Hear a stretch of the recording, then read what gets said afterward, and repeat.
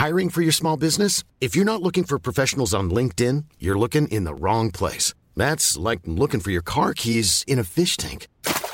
LinkedIn helps you hire professionals you can't find anywhere else, even those who aren't actively searching for a new job but might be open to the perfect role. In a given month, over 70% of LinkedIn users don't even visit other leading job sites. So start looking in the right place. With LinkedIn, you can hire professionals like a professional. Post your free job on linkedin.com/people today.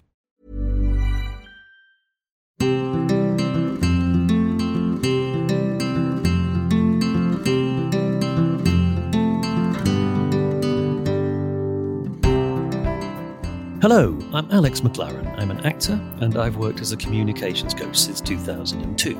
Now so much business is being conducted remotely. The ways in which we talk, present, build relationships and connect is changing.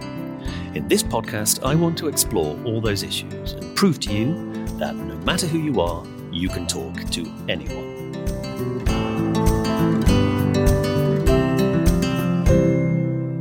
Hello and welcome to You Can Talk to Anyone, the podcast in which we open the bonnet on our communications engine. I'm Alex. And I'm Tom. And this week we're going to be talking about swearing for fun and profit.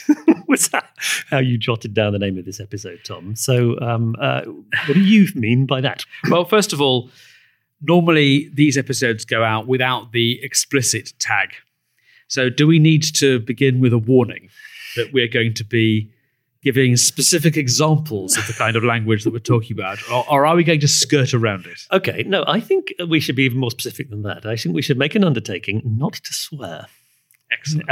And so we're going to be talking about swearing, and we're going to be referring to specific epithets by their, I think we're going to go for F-bombs and C-bombs and what have you throughout. Yeah. And we'll talk about why as we carry on. This is such an interesting subject for me. Yeah, so you're safe to listen to this in the car with kids or in any other environment where you feel like it wouldn't be appropriate to suddenly start turning the air blue. So when I think about it, I guess I'm thinking about all the different places in which this sort of taboo language features in my life. And I suppose I'm conscious that when I go in as a consultant to work with groups at work, I have a different kind of license. Partly because I'm a visitor, but also partly because they know I come from a background in performance. People expect comics or actors or people from the arts world to have a sophisticated and enjoyable relationship with this kind of language. We've all been kids once. And when you're at school, you're told not to swear, and your parents told you not to swear as well. I grew up in a kind of Catholic household, really. I don't remember us being a particularly sweary family. No, I can remember my mother completely losing her temper in an airport once. And it was one of the very few times I'd seen her completely melt down. Yes. So many obstacles had been piled in our way, frustrating what should have been a family holiday. And it was quite the thing to suddenly hear her letting fly with, as you say, F-bombs and the like. But I think there is this weird thing that happens from the age of about 10 or 11 until you're kind of an adult yourself, until you're 19 or 20, which is that you stop swearing in front of the grown-ups and they stop swearing in front of you. But 15, 16-year-olds definitely do swear when their parents aren't present, and their parents definitely do swear when the teenagers aren't around. When the kids aren't, or in some cases when they are. Yes. And this is it's a very peculiar thing. I mean, I was like you. Occasionally, you'd hear your parents use language which you'd only hear in the playground. It wasn't that I didn't know what those words meant. I absolutely knew what they meant, which was why it was shocking to hear my parents do it. But there's this deal about how we interact between the generations, authority figures, and those people they're supposed to be setting an example to, and so forth. I mean, I remember occasions when I would use words when I didn't know what they meant and was thoroughly humiliated when my mother would explain it to me. I remember once famously in my family talking to my mother about my older brother, who I resented for whatever reason at the time. I love you, hater. And accusing him of being a C word. And my mother asked me, do you know what that word means? And I said, well, yeah, it's just like a lucky get, isn't it? Which is a Lancashire word for that you just used tick people off. And she said, no, it's a slang word for a vagina, so don't use it at school. and of course, I was absolutely mortified. So the kind of the real meaning of words and the context in which they're appropriate, both that seems to me to be important. In our house, and those of you who don't know me, I have an 11-year-old son. We are actually quite sweary, I think. And that's a real problem. And I didn't quite know, I didn't want to, and I'm sure those of you who are experts on raising children will tell me this is a bad strategy, but we didn't want to get into a sort of a system where we were telling him, you can't use these words, one doesn't use these words, in the sense of almost fooling him that there was a Santa Claus. And we ended up, I remember when we were coming up with a list of rules, the best I could do was, in this house, we take language seriously. And so we're constantly having to point out to Frank, no, that is not something you say when there are grown-ups around at the moment. And I guess we'll keep on changing those tickings off as he grows up and becomes more sophisticated. And of course, we all speak in different registers in different situations. You don't speak intimately to your partner the way you'd speak to somebody in business you only just met. I don't speak to you, Alex, the same way I speak to my cat. And I think sometimes you do. You'd be very alarmed if I did. So this doesn't feel to me like censorship or anything like it. It's simply, how can we express ourselves in a way which is going to be acceptable to the people that we're talking to and convey the impression that we want to give. I'm not somebody who thinks that swearing is a sign of a limited vocabulary. I think it's possible to swear with tremendous articulacy and creativity. And I would defend my right in the appropriate venue to use whatever word I deem appropriate. Yes. But I don't tend to deem those words appropriate when I'm in front of a bunch of young lawyers trying to explain to them how they can connect with their clients better. Yeah, it's interesting that. I mean, I think maybe you and I differ to a degree about this, but for very specific reasons. It's funny. I was thinking about who has permission to swear, and in what context they have, how they create a context in which they have permission. I think the example that was often given me was that of my in-laws. They're a much more proper family than mine, I would say, than the family I grew up in. And yet one thing that Zoe noticed is that Billy Connolly seemed to be able to say absolutely anything, and they just thought he was wonderful. So what was going on there? And I think there are a number of different things. One, of course, is that Billy Connolly was a total stranger, and so they didn't feel they had the right to upbraid him. Secondly, Billy Connolly was on television and so was very famous and powerful. Thirdly, Billy Connolly was talking to thousands of people who just adored every word that was falling from his mouth. And who are therefore endorsing everything he's saying and the language he's using. Would Billy Connolly, do you think, have used the same language if he'd been invited round to your in-laws for dinner? Well, this is it. I don't think he would. I don't think he would, absolutely. But the situation in which he's setting up that persona, telling those stories, I think there are also a couple of other things as well. One is that Billy Connolly is a Scot. And when you're kind of ranking the shocking value of particular swear words, one often finds that they vary differently in different territories. For example, the C word that I accidentally uttered as a child is considered absolutely scandalous in the United States, but in Glasgow is almost a sign of affection. It's virtually punctuation. His ease with it and his familiarity with it. And there was a class warrior dimension to him that he's foregrounding that language as valid and fighting for it. And that is there implicitly, I think, in everything that he's doing. And so I think his accent sort of frees him up a little bit in a way. And as absurd as it sounds, there is a sort of hierarchy of bad language. And there are words which are very much at the top, and there are words which are much more acceptable nowadays than they would have been in my parents' generation, and the generation before that. In Pygmalion by Bernard Shaw, which is all about language and what assumptions people make about other people based on how they pronounce words and what words they choose, there's a riotously funny scene where Higgins has successfully taught Cockney flower girl Eliza how to pronounce words correctly, but not which words to use. And she exits a polite afternoon tea with the phrase, "not bloody likely," which on the London stage in the 19th century caused absolute outrage and gales of delighted and or shocked laughter. By the time the film came round, made in, I think, 1964, "not bloody likely" was no longer going to ruffle any feathers. And so instead, the action was moved to a horse racing event. This is in the musical My Fair Lady. In My Fair Lady, yes, that's right. And Audrey Hepburn yells, "Move your blooming arse," which again caused a frisson through cinemas in the 1960s, but wouldn't cause anyone even to raise an eyelid today. So I think there are words in the sort of hinterland. I'm fairly confident that I'm not going to offend anyone today if on this podcast I will use the phrase piss off, particularly if I say feeling pissed off as opposed to an injunction that somebody I dislike should go away. And there is a part of one of the exercises that we do with groups of people where I will say maybe even a bit pissed off.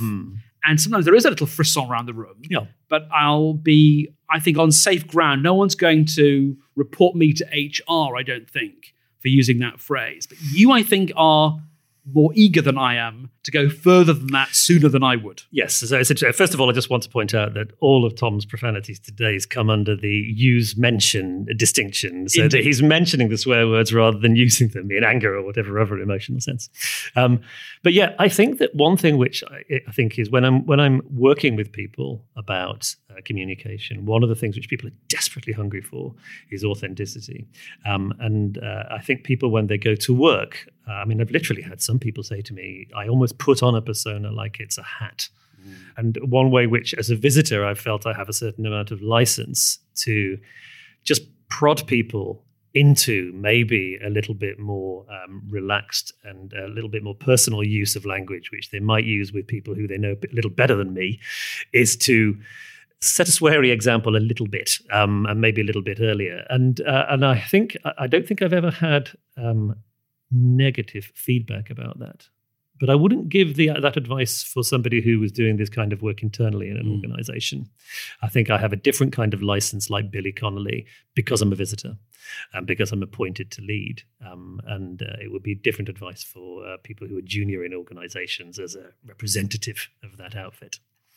In fact, I'd probably say, if you're in any doubt about whether swearing is okay, don't swear.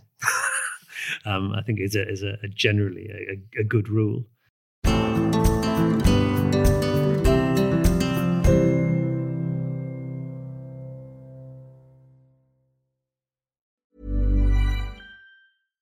One size fits all seemed like a good idea for clothes. Nice dress. It's a t-shirt. Until you tried it on. Same goes for your healthcare. That's why United Healthcare offers a variety of flexible, budget-friendly coverage for medical, vision, dental, and more. So whether you're between jobs, coming off a parent's plan, or even missed open enrollment, you can find the plan that fits you best. Find out more about United Healthcare coverage at uh1.com. That's uh1.com. Many of us have those stubborn pounds that seem impossible to lose, no matter how good we eat or how hard we work out. My solution is PlushCare. PlushCare is a leading telehealth provider with doctors who are there for you day and night to partner with you in your weight loss journey. They can prescribe FDA-approved weight loss medications like Wegovy and Zepbound for those who qualify. Plus, they accept most insurance plans. To get started, visit plushcare.com/weightloss. That's plushcare.com/weightloss.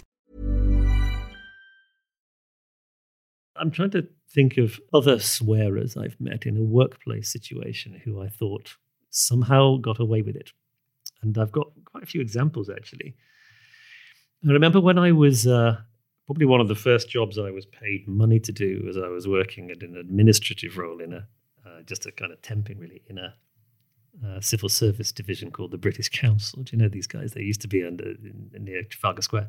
And there was a unit of people who were all sending reports and programs back and forth to offices all over Europe and the rest of the world. And the guy who ran the department, he was wonderful. He was small, sharp, very clever.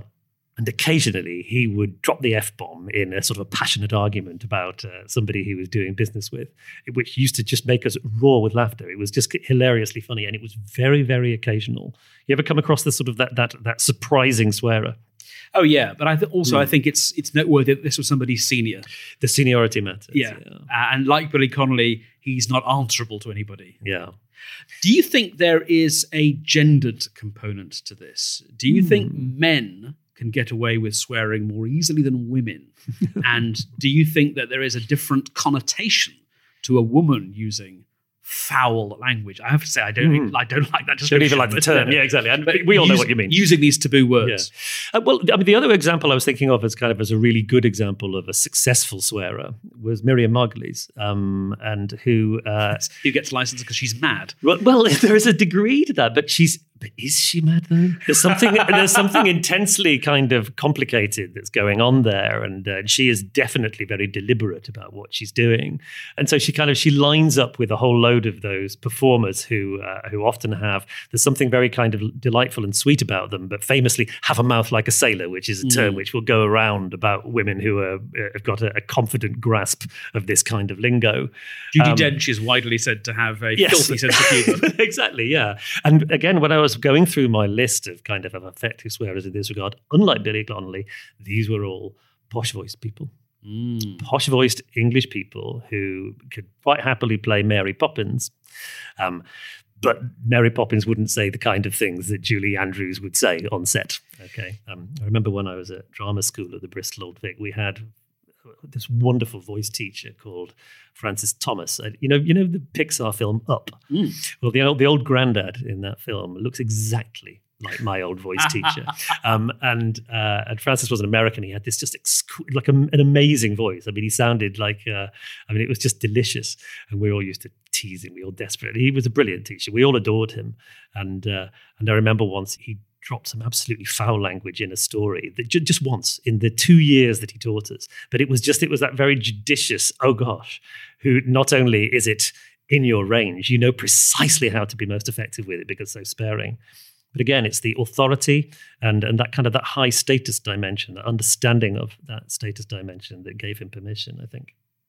In terms of building relationships, I think it is one of those things that can, if you judge it right, be used to build trust. Because if I am frustrated with the world or annoyed at the way things are going, and I feel free to take you into my confidence and say to you of other people, aren't they... Yes, swear word, then I am saying, I trust you to have access to some very deep and personal feelings about this. I'm not going to pretty this up for you in professional language. I think that's true. I think you're giving a hostage to somebody. And there's a huge difference, I think, in using swear words about somebody and using swear words to somebody. If I have the same relationship with that person and I use those swear words not to describe my frustration with another person or thing, but to describe my frustration with the person I'm talking to. Yes. Then I think things are very different. Yes, I think so. I mean, it's so. I mean, we often. I think it's. I don't know if you know this. That swearing when you bang your foot is. It's thought to actually be quite good for you. Yes, there have been studies which show that one of the ways in which people can deal with pain is to turn the air around scream and shout when you're in labour. And I think that and so that authenticity dimension, I think, genuinely does kind of connect people. I think when we're using it in passion to somebody else, then I think it can be very destructive because it's a weapon in a sort of status battle, I think. And I think it's interesting that it's coming up again. I think we'll keep coming back to it. Sort of sensitivity to the status dimension of your engagement with other people, I think, is such an important part of building strong relationships with them. So I think that if you're using sort of bad language or swear words to play a status game about yourself, then I think that has a different kind of connecting quality. In making friends with the people that you're talking to. One thing which I was thinking of is that so many of the groups I'm working with are international groups.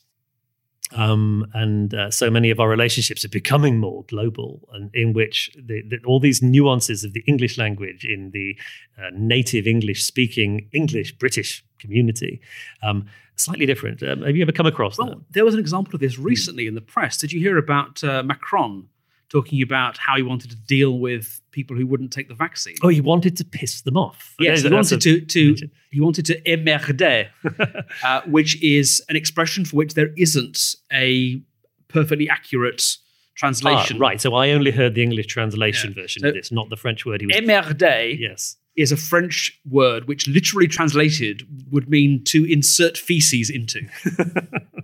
And clearly that's not its literal meaning any more than piss off is the literal meaning of that phrase. And so it was interesting that different newspapers translated this in different ways. Some softened it noticeably, and others gave a more robust rendition. And I think a lot of bilingual people would say, yeah, piss off is probably the best mapping of it. It's roughly where it sits. But of course, these things never map one-on-one. No. The French words, I don't know, I don't know if swearing in French is allowed under these self-imposed rules. But anyway, the French word putain, yes, which we would politely translate as sex worker, is used very flexibly in spoken French, much like we would use the F word. Yeah. And so a lot of times when you see sweary British phrases translated, the French word putain will appear multiple times, despite the fact that no equivalent English word has been used. Yeah.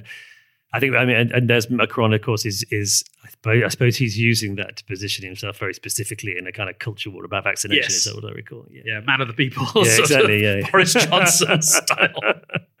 Yeah. I remember Johnson's, an earlier prime minister once accidentally using, I suppose I should say the T word, without properly understanding that actually it was crossing a line swear-wise. Or John Major saying on a hot mic, calling other about members of his party bastards. Yeah.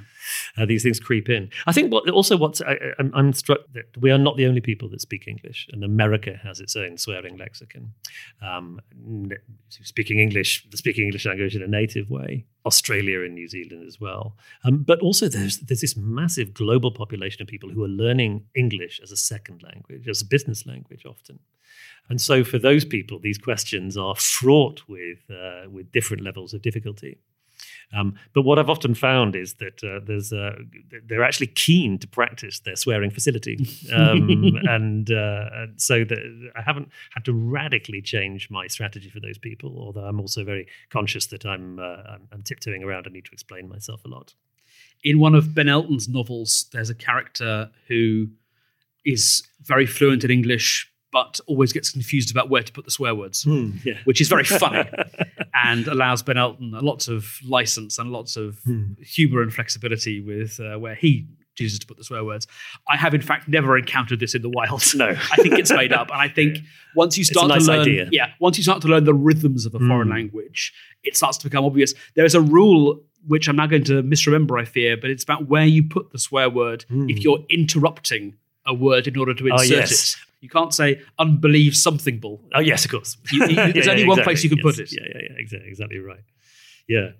You and I come from a place of working together as comics, okay? I remember the first summer we were doing a show together at the Edinburgh Festival. It was the first summer they did Big Brother on UK television. And, of course, every time somebody was evicted, Davina, I think it was that season, maybe it was the following year, she'd have to say, "Hello, Big Brother House, you're live on Channel 4, please do not swear." Because, of course, by that point, they kind of all of the were being watched censorship mechanisms had been dissolved inside the house. And in fact, during season 1, they didn't really think anybody was watching them at all.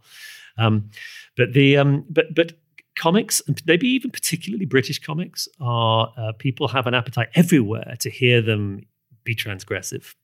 And so relationships with rules and taboos are necessarily quite flexible and sophisticated for people in comedy. But I think there's a trap there as well. I think it is very tempting to imagine that a funny story you tell about a garden hose will automatically become a funnier story if it is about an F-word garden hose. And so that can lead to people who just swear reflexively all of the time as soon as they're on stage. And I think, like anything else, you do it too much and it has a deadening effect. It loses its power with repetition. So I think, although I would defend my right to use swear words in any environment that I deem appropriate, personally, in order to preserve their power, in order to make sure they still do the thing I want them to do, I want to use them very sparingly. Absolutely, really. Agreed. So we're really interested in kind of your perspective on this. So please get in touch with us if you could think of a particularly effective swearer who you know, particularly in maybe slightly more formal circumstances or work circumstances. And if you can think of examples of people who the pattern and the framework slightly contradicts what we've been saying, we're particularly interested in those examples, so do get in touch. And if you'd like us to come and run a workshop for you, you can tell us whether you'd like this to be a PG workshop, a PG-13 workshop, or even an X-rated workshop. And we'll be happy to work within those constraints. But we do workshops all of the time, both in real life and on Zoom, on things like pitching for new business, giving presentations, building better relationships with clients, success in negotiations, and so on and so on. I'm Alex McLaren. You can get in touch with us at the Spontaneity Shop. Just give us a call on 020-7788-4080 or email info@the-spontaneity-shop.com. And I'm Tom Salinsky. You can also get in touch with me on Twitter @Tom Salinsky. Thank you very much for listening, and goodbye. You have been listening to You Can Talk to Anyone with Alex McLaren and Tom Salinsky. The producer for The Spontaneity Shop was Tom Salinsky. You Can Talk to Anyone is distributed exclusively by Acast.